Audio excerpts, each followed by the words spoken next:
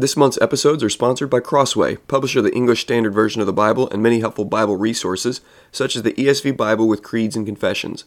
This resource contains 13 important creeds and confessions from church history placed after the ESV text, including the Apostles' Creed, the Belgic Confession, and the Heidelberg Catechism. With introductions written by Chad Van Dixhorn, you will come away with a better grasp of history and original purpose of each historical articulation of the Christian faith. Available in True Tone Overboard, and Premium Goatskin Leather. Learn more at crossway.org.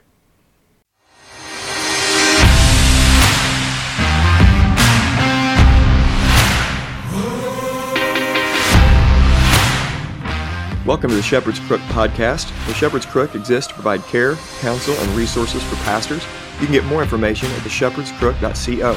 My name is Jared Sparks, and I'm a pastor coming alongside other pastors, reminding them of the chief pastor.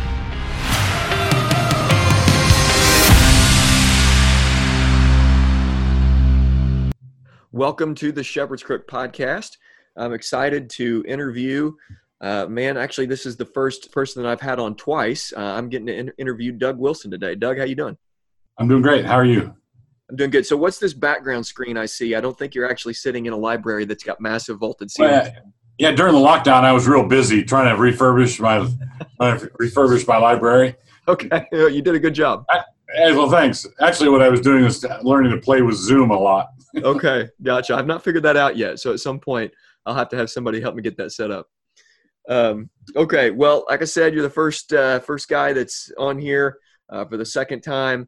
And just excited to get to talk with you. Why don't we get right to it? Here's the idea that I have with this conversation is I just kind of want to help pastors see how easy it is to talk about cultural matters that are hot topic issues when you actually believe in the authority, the inerrancy, and the sufficiency of Scripture. It just kind of clears things up. And right. You've done a great job with that. And so I just want to help guys think through these things. And if there's something that the Scriptures don't explicitly speak to, the Bible does. It's because it is sufficient. It gives us the tools to be able to think through it in a way that's better than how the world is thinking through it. It gives us lenses by which we can understand and interpret and principles to apply. And so I just want to try that. I want to do that. Right. So I'm going to give you several questions, and you can answer them as quick or as slow as you would like. But wait a minute. Have we prayed yet? Did I pray? Didn't. No. Okay. Well, why don't we pray? That's what I do every time for interviews. So let's go ahead and do that. Good deal. Father, we just thank you for this time. I ask that you would lead and direct this conversation. Holy Spirit, I thank you for regularly just always pointing us to Jesus. And we just ask that you would do that. Father, I thank you for your love for us. And I just ask in all things we would honor you. Lead us in this time. I trust that you will. It's in Jesus' name we pray. Amen. Amen. Okay. Question number one, how many genders are there, Doug Wilson? 2. There's only 2. How do you know that? Because in the beginning, God created man.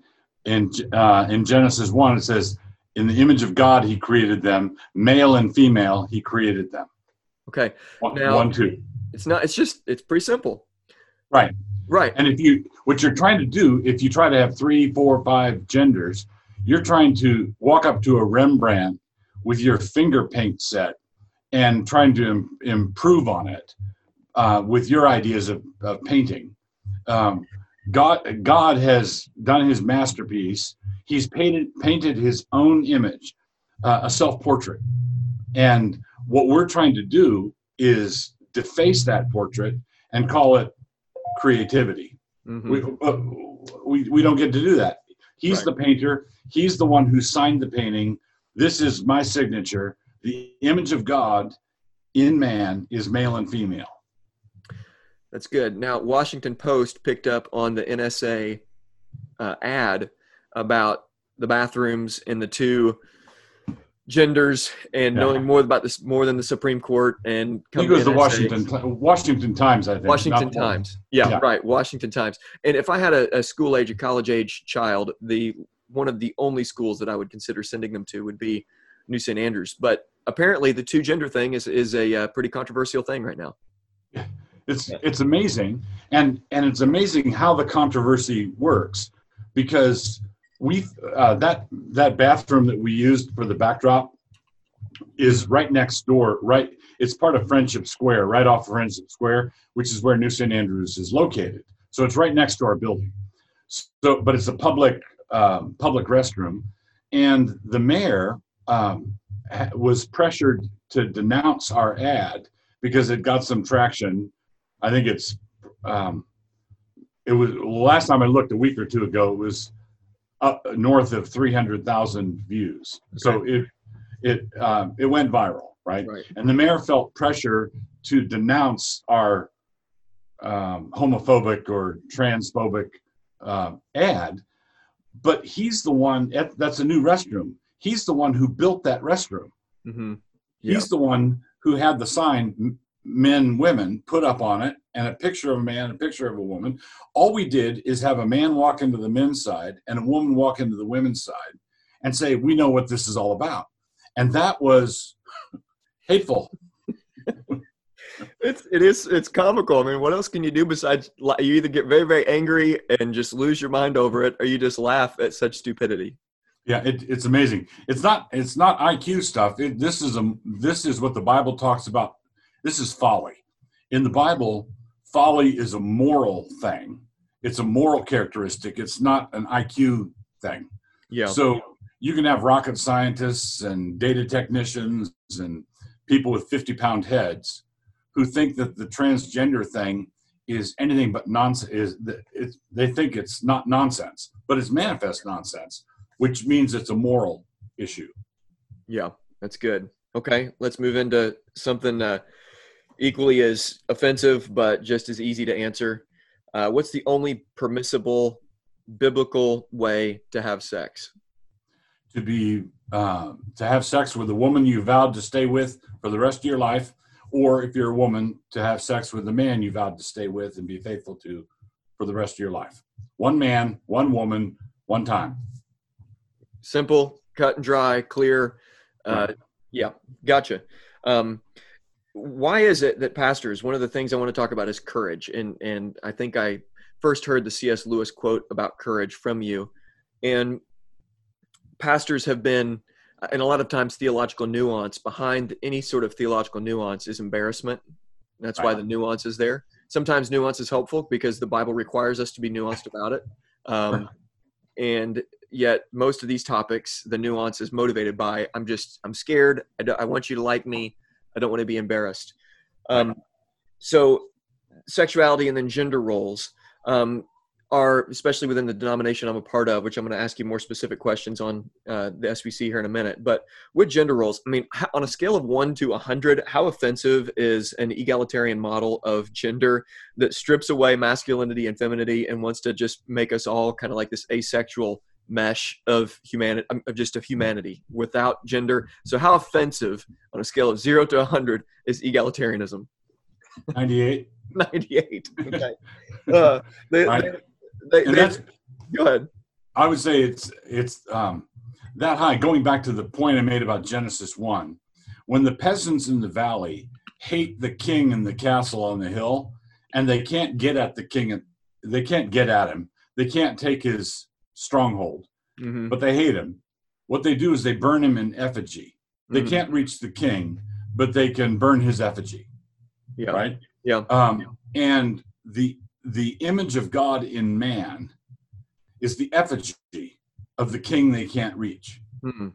Right. So, in one sense, the old-fashioned adultery is a violation of the 7th commandment. But I regard the transsexual egalitarianism as a violation of the 1st and 2nd commandments. Which are basically, it's a problem of blasphemy. You are saying that I've got a better idea of who God is than God does, and I want to make a graven image of my God using human sexuality as the clay that I sculpt. Whatever. So if it has to do with humanity and sexuality, that's the clay for making an image of God. Right. Yeah. And if you're putting a clown nose on it, or if you're drawing a mustache, or you're doing all these absurd things with it, what you're doing is expressing your contempt and hatred blasphemously against God. Yeah. Right. Yeah. So, and that's why when you touch, if you get close to the center of this, why oftentimes volcanic hatred spews out, Mm-hmm. because this is an issue of blasphemy. Yeah. Yeah. And even so, connecting some of the dots here, I wrote an article about, I don't know, 6 or 8 months ago, where I said that intentional childlessness, when a married couple can have children, is the same categorical sin of homosexuality. It's looking to God and saying, life ends with me. I will not bear fruit and multiply. Um, and there seems to be this disconnect with how of doing things God's way, and that is infiltrated even within complementarians, where we still feel like we have this autonomy to just live as free as we want, as long as we're certain, kind of, at least we're married, and I'm a male, and a man and a woman are married, but I don't have to obey God in all areas of life, even with the cultural mandate. And everybody lost their mind about that article. But it seems that the same kind of sins, where it's, no, I'm gonna do things my way, and I don't care what God says. Yes. So if the logic of homosexuality is, I'm going to have my pleasure with no possibility of fruit, well, that's what homosexual relations are. Mm-hmm. It's fruitless. The Bible describes it as the fruitless deeds of darkness. This is this kind of fruitlessness, where you regard your sexual partner as an apparatus for having orgasms. Mm-hmm. Okay. Yeah. If that's what they are, then men can serve that function as well as women. A woman with a woman. If all you're after is at the climax, mm-hmm. and that's all that's necessary, then there is no reason. The logic of homosexuality is embedded in fruitless heterosexuality. Mm. Yeah. Yes. Very good. Very good. Okay, so let's get to the SBC a little bit. Not going to go to the PCA, but just talk to SBC because I'm more familiar with that. The SBC, there's a growing trend, and I'm a part of the Sojourn Network, which is an offshoot of Acts 29 from several years ago. And a lot of the same shenanigans that's going on with SBC is going on within the Sojourn Network. And I've benefited greatly from both organizations, but have some major issues with things that are going on. Part of that is just the embarrassment about gender roles, embarrassment about how things work themselves out in the home and the church, specifically with complementarianism, also with the SBC going woke on systemic racism and police brutality, and with everything that's going on with Black Lives Matter and all of that. It's just a big mess. Let's just clear things up real quick. Biblically speaking, is it okay for a female to preach on a Sunday morning to a church? No. Okay, why not? The Bible says not to. Okay, right. Gosh, I just don't understand. It's just so easy. Okay. Speaking of nuance, right? Yeah, right. Yeah, exactly. Well, let's just really talk about this, and maybe it actually doesn't mean that at all. Okay, so C.S. Lewis, in his book, The Abolition of Man, he understood the consequences of ideas. So did G.K. Chesterton. Those two guys, those names are thrown together quite a bit. Even with you guys, I see that you put their names together quite a bit. They were able to see downstream what's the consequence of this idea. You've done a very good job of that as well. When did you first see the problems in the SBC? Was there a moment or just a season that you first saw a growing trend? And maybe you could pair that together with the PCA's way. Maybe that goes further back. But the SBC in particular, when did you first see the problems that became what is today? I would say it's a little harder. I saw the problems in the PCA sooner than I did in the SBC. Okay. And the reason for that was proximity. I grew up in the Southern Baptist Church. I was baptized in the Southern Baptist Church, and that's where my roots were. Okay. And it was technically in the South where that happened, and so I thought of the SBC as simply a traditional, good old boys, we believe the Bible kind of denomination. After long story, I wound up becoming a Presbyterian, and because of that, had lots of connections in the PCA world, even though I was not PCA. Right. Had friends and connections in the PCA, so I had front row seats on what was going on in the PCA, and the SBC was part of my old story. And to the extent that I knew about it, it was Al Mohler had done a great job in kicking the liberals out. And so there were people like Mohler who were in positions of influence Mm-hmm. who had beaten back the tides of liberalism. Mm-hmm. Right. Okay. And that's what I knew. And then I would say, I'm guessing 5 to 10 years ago, I view people like Mohler as, a brilliant World War I general who never had to deal with aircraft carriers or admiral, and because the woke this woke movement is the old liberalism on steroids, but it's coming.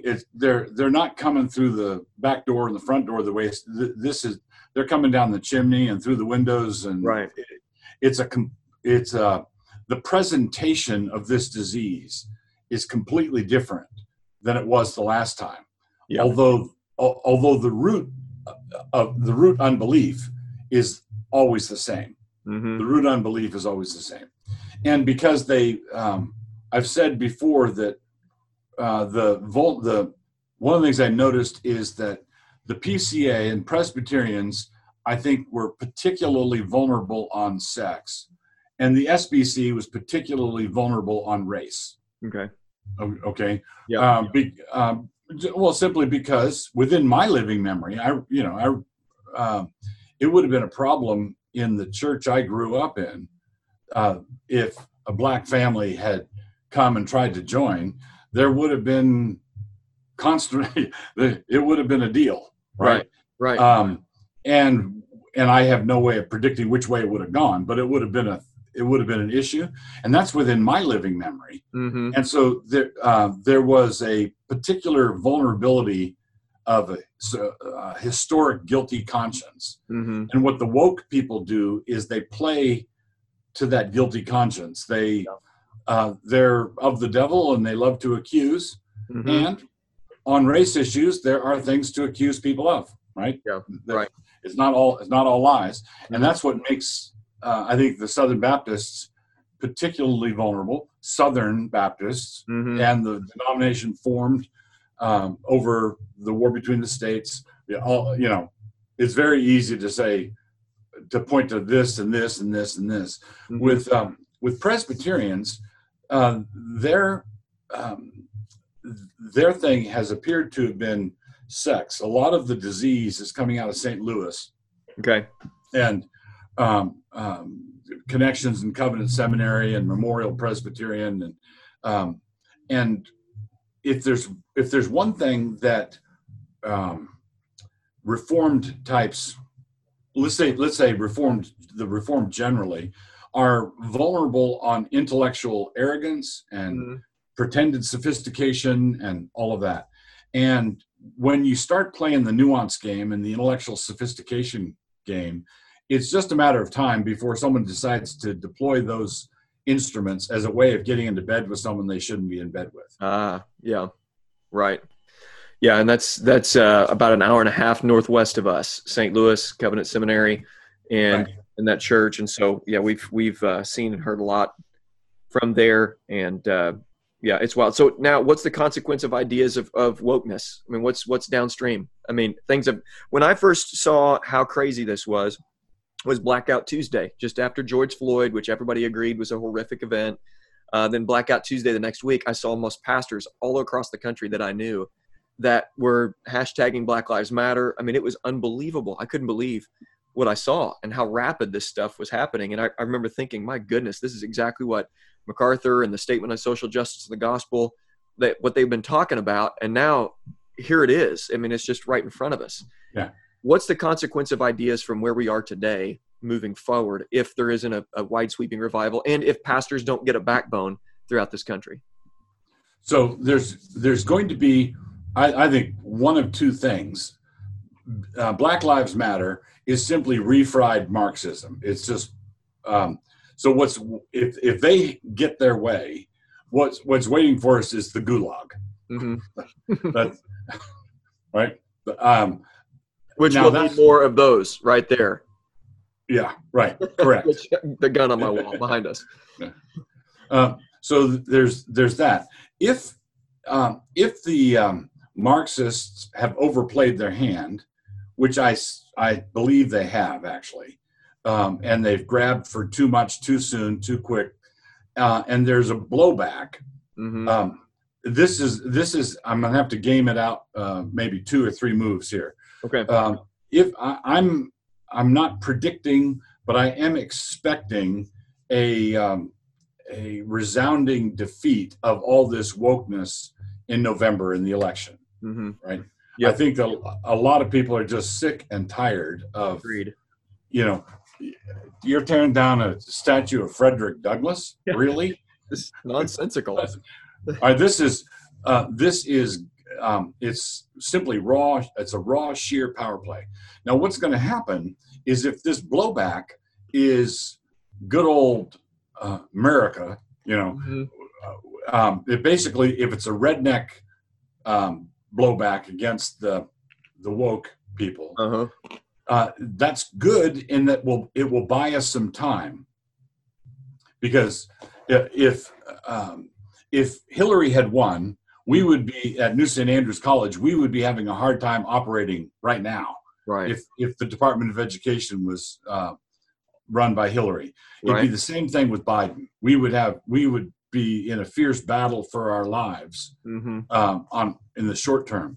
Now, if Trump gets elected again and the left loses their minds, as they will, but if they get shellacked and are sort of dealt with, that's not the same thing as a revival. That's not the same thing as a reformation. That's more like a reprieve or a respite. Right. So, because unbelief is never friendly to the gospel. Mm-hmm. Yeah. Okay. And that's as true of right-wing unbelief as it is of left-wing unbelief. But the hostility of the right toward the gospel has not metastatized to the same extent that it has on the left. Mm-hmm. Yeah. Right. Mm-hmm. So that means that we would have time. We would have time, if we utilize the time, to strengthen our institutions, train our men, get men preaching the gospel faithfully. No, not America first. Jesus. Yeah. Amen. Jesus 1, 2, 3. America fourth. Mm-hmm. Right. There you go. That's a good place for it. Right. And if we do that, then I think so. If Trump wins in November and Biden loses, then I, for one, will be greatly relieved. Not because that's the reformation we've all been praying for, but simply because I know that this band of pirates is not going to make me walk the plank the way that other ship full of pirates is going to make. Right. I would rather be captured by these pirates than those pirates. Those pirates. Yeah. Because that gives us more time to prepare for the inevitable conflict. So the thing that I wanted, I think it's a normal, sensible thing for conservative Christians to look for the thing that buys us time, but without giving your heart away. Mm-hmm. Yeah. Without putting your doctrinal orthodoxy up for sale, just so long as it's Trump approved. That's unfaithfulness also. Yes. Agreed. Very good. All right, let's talk a little bit more about so-called systemic racism. And let's just ask this. Is systemic racism in our country, this has a lot of tentacles, but is systemic racism and police brutality, is that real in our country? So I would say police brutality that is racially based is not a thing. Mm-hmm. All you have to do is count the cops who are black, count the people who are arrested that are black. What are everybody's colors? Mm-hmm. And there is no reason for believing that blacks who are arrested have a worse time of it than whites who are arrested under under similar circumstances. Right. So basically, do the analysis that an insurance company would do. Just assume that all the police. Let's say there were no laws on There were no laws on any of this, and every police department was free to buy brutality insurance. Okay. One of your cops goes bad and he mistreats somebody, and you're insured. Okay, Mm-hmm. the insurance companies ought to be able to do the calculation based on simple statistics. Yep. So someone might say it's not fair that a 19-year-old boy whose dad gave him a hot red convertible has to pay higher insurance premiums Mm-hmm. than a 70-year-old grandma. Okay? Right. But the reason the insurance companies would charge him more is they look at the stats, they can do the math. Yeah, higher risk. So if all police departments had to buy free market insurance against a black cop mistreating a white, and let's say they had a racial rider in the insurance Mm-hmm. when accusations of racism arose, I believe that the premiums would be reasonable and there wouldn't be any significant differential Mm-hmm. on the rates. So Yeah. I don't think that there is a brutality problem where blacks are being singled out. Mm-hmm. Okay. Yep. If someone says, well, wait a minute, the blacks are only, black males are only 6% of the population and they count for like 30% of the arrests. Uh-huh. You say, well, wait, there's two possible explanations for that. Okay. One is that the white cops are picking on blacks, going around downtown looking for black businessmen with briefcases and neckties on. And then, but he's got a black skin and that's all that matters. Uh-huh. Or you can say that the black males live in high crime districts and they are contributors to that. They're more likely to be arrested because they're more likely to have committed a criminal act. Mm-hmm. Okay? Yeah. And then if you said, well, why is that true? Why is that the case? I would say simply fatherlessness. Mm-hmm. Yeah, seriously. And then you say, well, is there systemic racism? Well, if you expand racism to include benevolent paternalism, Mm-hmm. then yes, right? So let's say an 18-year-old girl in the inner city, a black girl, gets pregnant. The father of the child has a job, less than minimum wage job, sweeping out a warehouse. Mm-hmm. All right, so that's the scenario. Okay. The government comes in and says, if you marry that guy, you're not eligible for these benefits that we will give you. Right. Okay. And the government can give her more than the father of that child. Monetarily, they can give more. They can't give more when it comes to the presence of a father in the home. Yeah. Right. Okay. Well, some white bureaucrat somewhere came up with that. Mm-hmm. Right. Yeah. You get more of what you subsidize and less of what you penalize.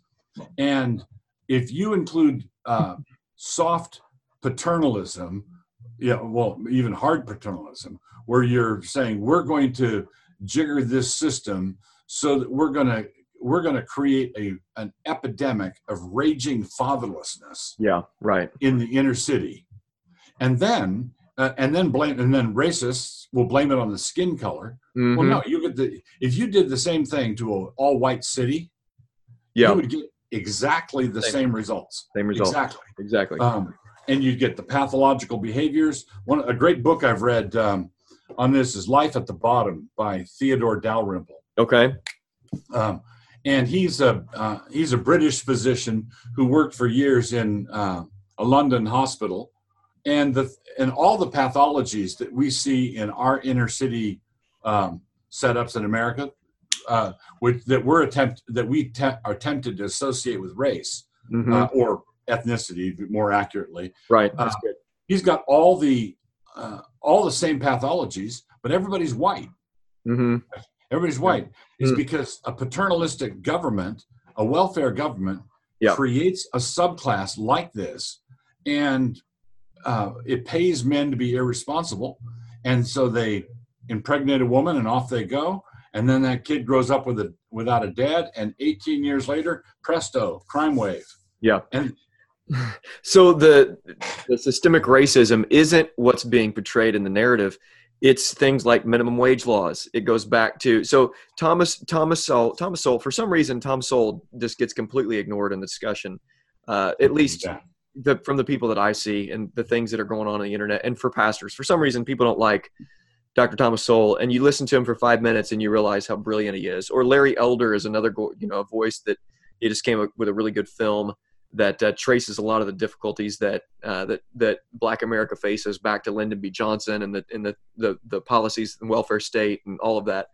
It's fascinating to see there's been everything's been turned upside down, and what's called systemic racism, what's called the problem, isn't actually the problems at all. It's all this dark underbelly of actual these terrible democratic policies that go back from the welfare state back to the 50s and the 60s. And absolutely. So poverty in the United States was steadily declining. Mm-hmm. And it was on a downward slope until LBJ declared war on it. Yes. And as soon as LBJ declared war on it, there was a medieval churchman somewhere who said the poor are a gold mine. Mm. Well, and that's really true, because what happens is if you create a vast federal bureaucracy to fight poverty, what do you need to always have a supply of? Yeah, poverty. Poor people. Yeah. Right. You can't afford to eliminate poverty if your whole job and your bureaucracy and your cabinet level position is dependent upon poverty being an existential problem. Mm-hmm. Right. Yeah. So what the federal bureaucracy for fighting poverty does is perpetuate poverty. Mm-hmm. They need it. Yep. Absolutely. Absolutely. All right, let's gear change a little bit. A lot of good stuff. And I wrote that book down. I'm going to put that in the show notes. Life at the bottom. Theodore, what was the last name, Doug? Theodore Dalrymple. Dalrymple. Okay, I'll Google it and find it. Let me say, can I add one quick thing before you go on? Absolutely, go for it. There's the thing that is called systemic racism, sometimes interchanged with things like white privilege. Yes. Oh, yes. Let's talk that. Okay. What is tagged as this is a problem? Well, let's put it this way. I'm white. I live in a country that's majority white, overwhelmingly white, and so of course I'm privileged. Yeah. Yeah. Right. Yeah. If I moved to London or Baghdad or Beijing, all of a sudden I'm not privileged. Right. Majority culture. It's a majority culture. Yeah. And and in the Bible, there is no problem with privilege. Another name for privilege is blessing. Yes. Okay. And so if you're blessed, Jesus teaches us we're supposed to use our blessing as a means of blessing others. Freely you've received, freely give. Mm-hmm. Turn a profit on your privilege. Yeah. Right. Turn a profit on your privilege, and God gave it to you to enjoy. Be generous and willing to share, 1 Timothy 6. Mm-hmm. And as you extend your privilege to others, you're imitating God who gave that privilege to you. Mm-hmm. But this is where you can see the snaky head of Marxism in this. Yep. For the Marxists, any inequality at all, any inequality is a sign of oppression. Mm-hmm. Yeah. Right? If one person is ahead of another, he got there by cheating. Mm-hmm. Yeah. He got there by ripping somebody off, because they view the world as a zero-sum game where we've got one pie in the room and 10 people, and we're going to carve this pie up. And if one person gets a quarter of the pie, that's a smaller piece of pie for everybody else. Right. That's zero-sum thinking. But the world's not like that. Mm-hmm. In the world that God gave us, the pie grows. Mm-hmm. Right? Wealth grows. Yeah. Time. So as the pie grows, then a person could get a smaller piece of pie relative to mine, but a way bigger piece of pie than they would have gotten 5 years before. Yeah. Yeah. Right? Yeah. So one thing that I've been encouraging our people with, follow me with this real quick, is that if 73% of the population in America is white, then the country by nature of just, statistics is going to feel more white. If it was inverted and it was 73% black, the culture would feel more white or black. Yeah. It'd feel more black. Would that be wrong?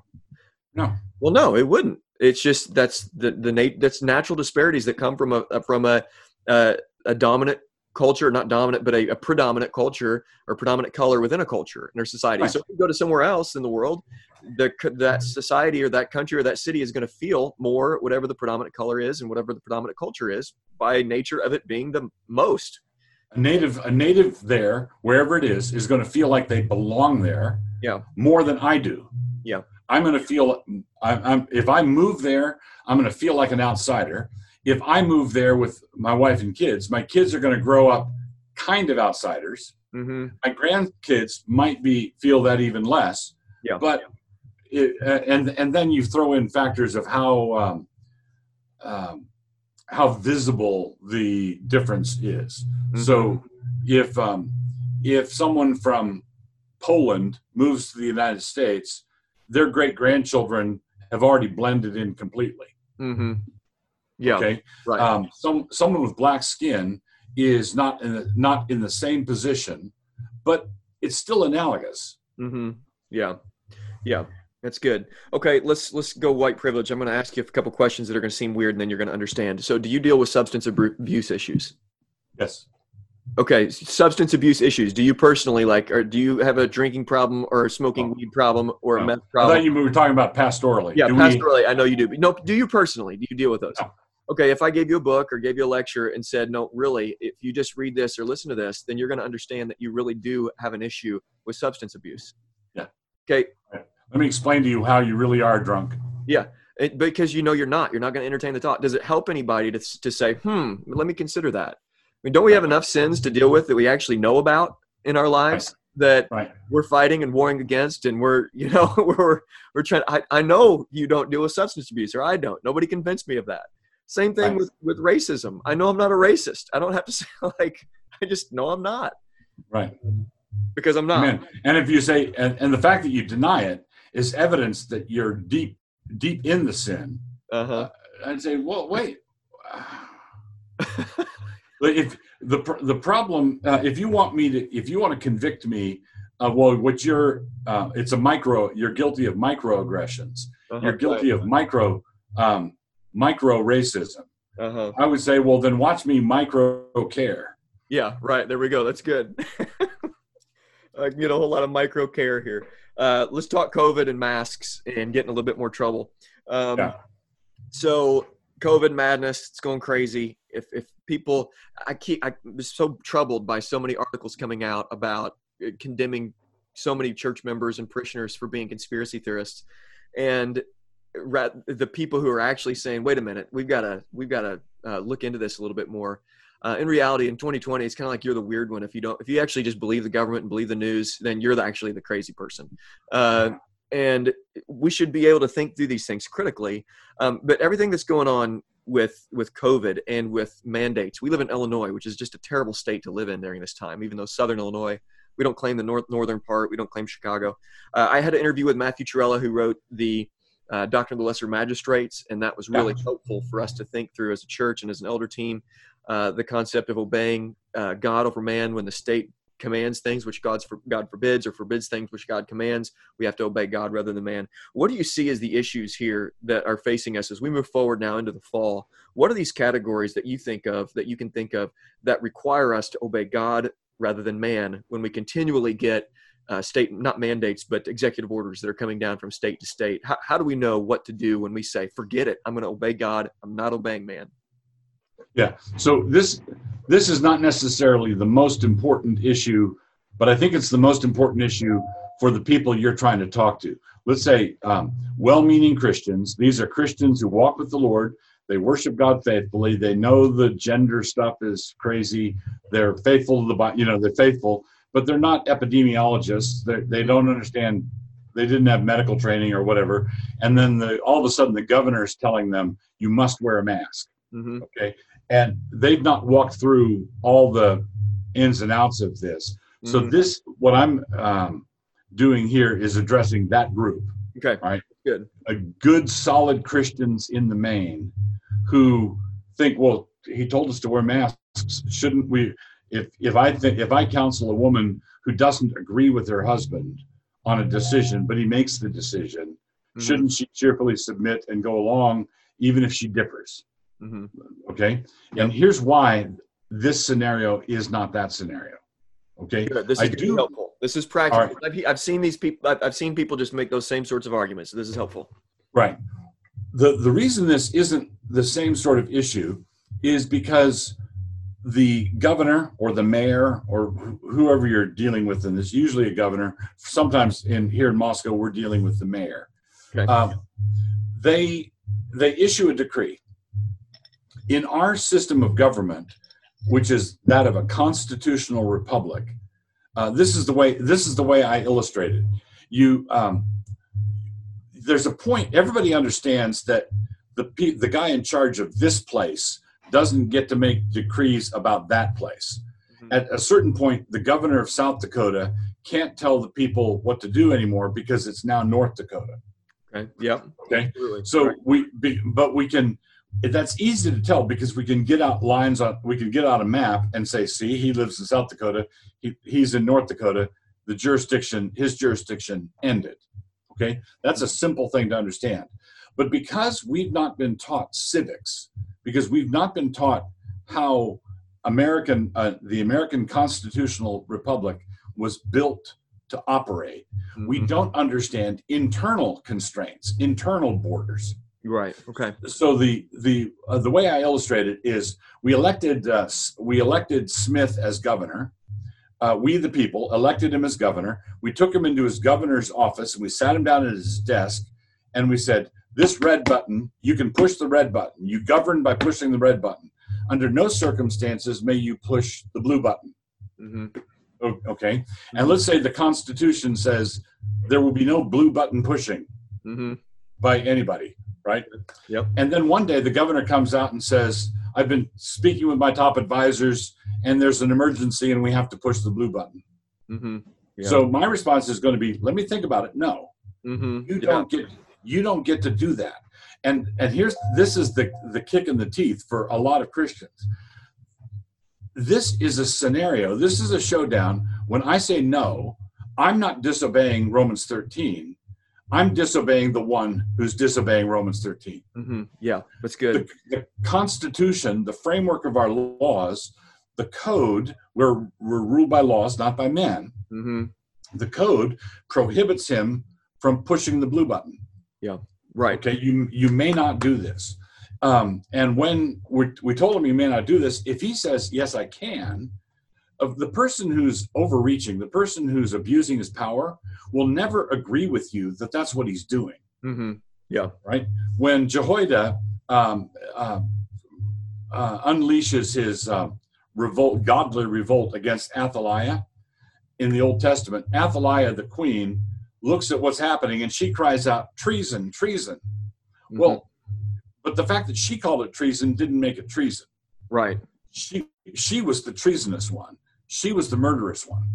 Right. Mm-hmm. So the reason I would say no is because the Constitution is the highest authority in a constitutional republic, and I'm going to obey it. Yeah, that's good. Even if the governor is not obeying it. Yeah.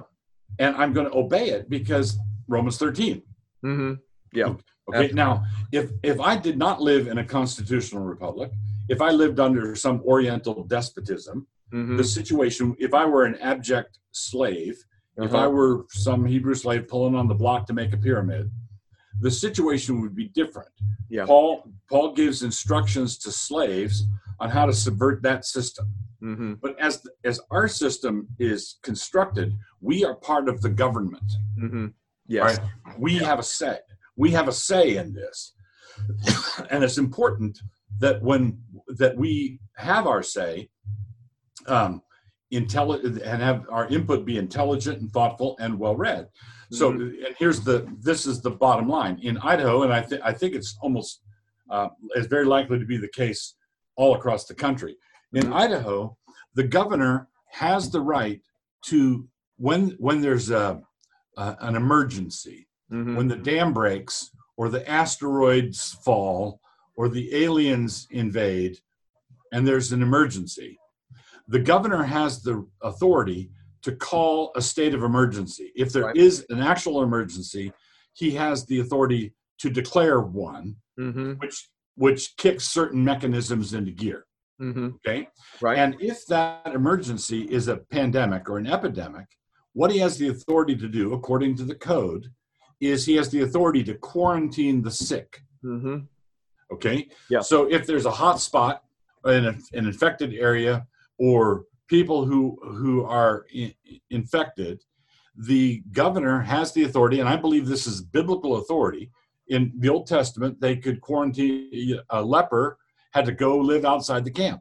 Mm-hmm. Yep. You quarantine the lepers. I think that's a legitimate function of government, to make someone who's contagious, who doesn't want to leave, to make them leave, or to make them remain at home, or whatever.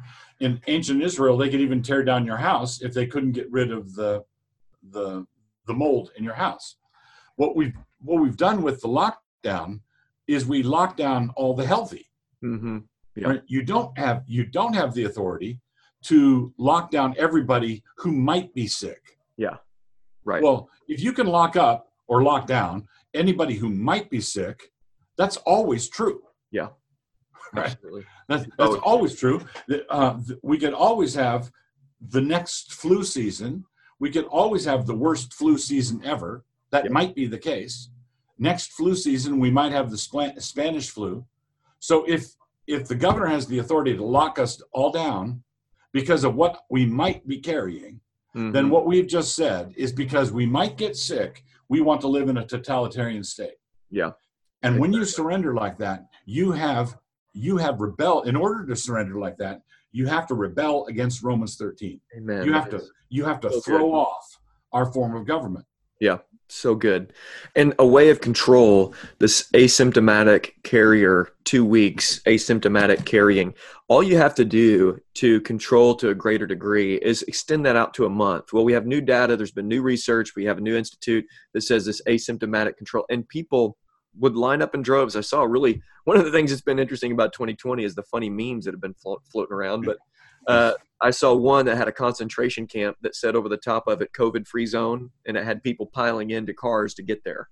And it's like, I think that would actually happen. I think people would sign up for that and put their name on a piece of paper to get on the next train. So that is. And when you think about it for a minute,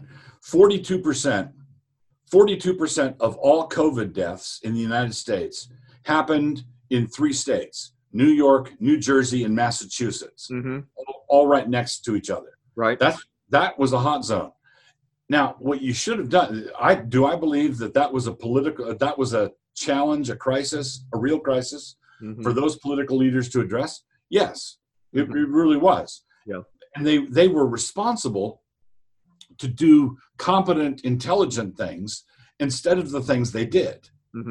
Yeah. Right. So what Cuomo did is he sent infected people to go to be locked up in rest homes. How is he not in trouble for that, by the way? It just getting praised. How does he not go to? I mean, there's got to be some sort of, response to that, and I just don't understand it. I don't get it. It's flabbergasting. The Jacob Javits Center had all these beds in it.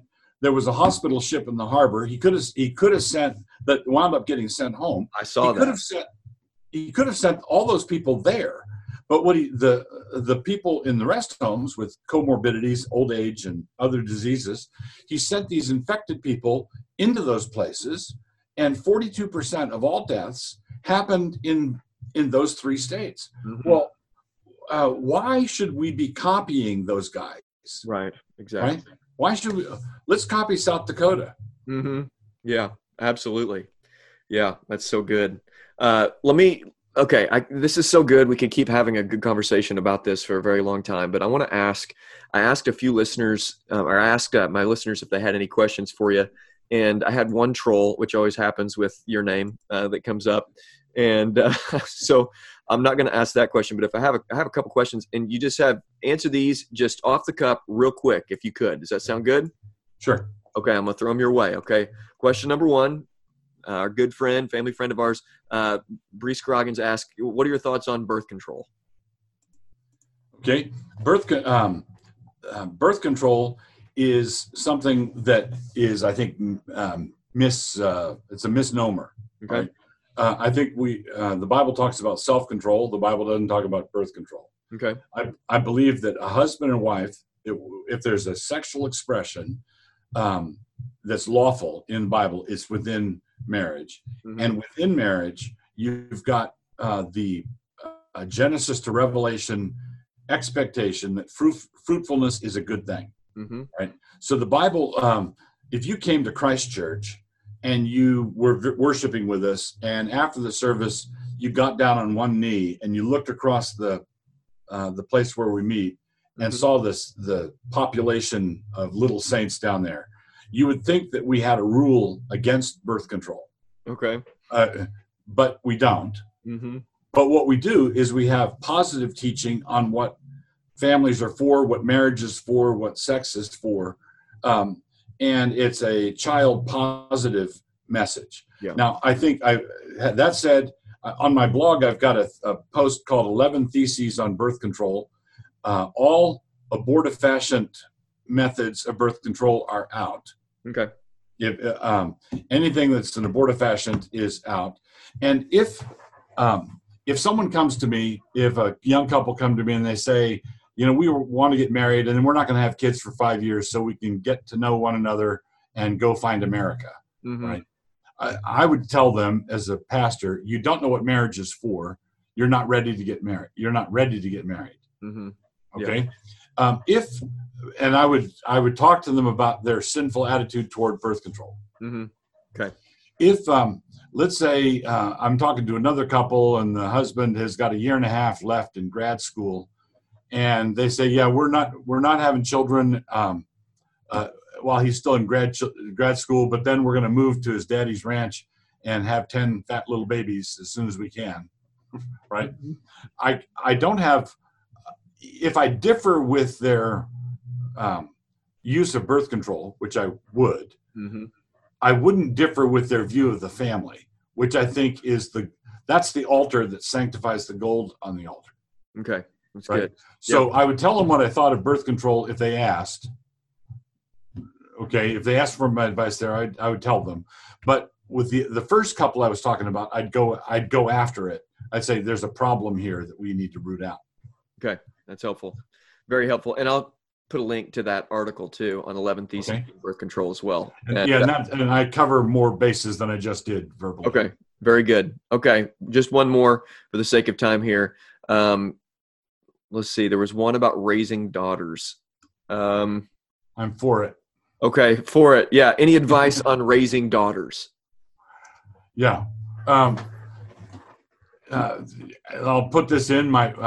My wife and my two daughters are currently working on a book called Future Women. Oh, that's awesome. To pair with future men. That's fantastic. Yeah. So I wrote Future Men. They're writing Future Women. Okay. So just get that out there. That should be out within the next year. Awesome.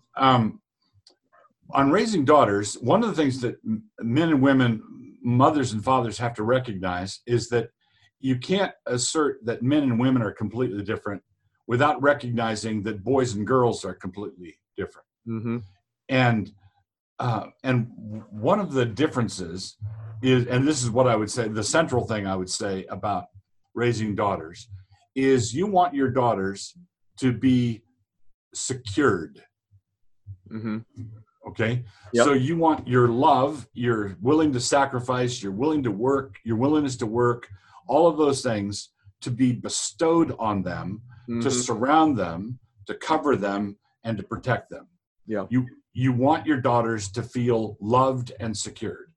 And here's the and with boys, of course you want your boys to feel loved, but boys and girls run on different kinds of fuel. Mm-hmm. It's like diesel and regular. Yeah. Okay. Men run on respect. Women run on love. Mm-hmm. So the Bible tells wives to respect their husbands, honor their husbands. It tells husbands to love their wives as Christ loved the church. And I think that God gives us these commands to our respective weaknesses. Mm-hmm. Ooh, that's good. And so in other words, men are good at respecting and not that good at loving. Mm-hmm. Women are good at loving and not that good at respecting. And so women have to be reminded to respect, because they can fall into disrespect easily. Men need to be reminded to love because they can fall into a lack of love easily. Yeah. Mm-hmm. Right? Not only is that command given to our respective weaknesses, it also tells us what the other person needs. So if God tells the pastors to feed my sheep, you can infer from that sheep need food. Mm-hmm. Okay. Yeah. Mm-hmm. If you're told to love your wives, then your wife needs love. If you're told to respect your husband needs respect.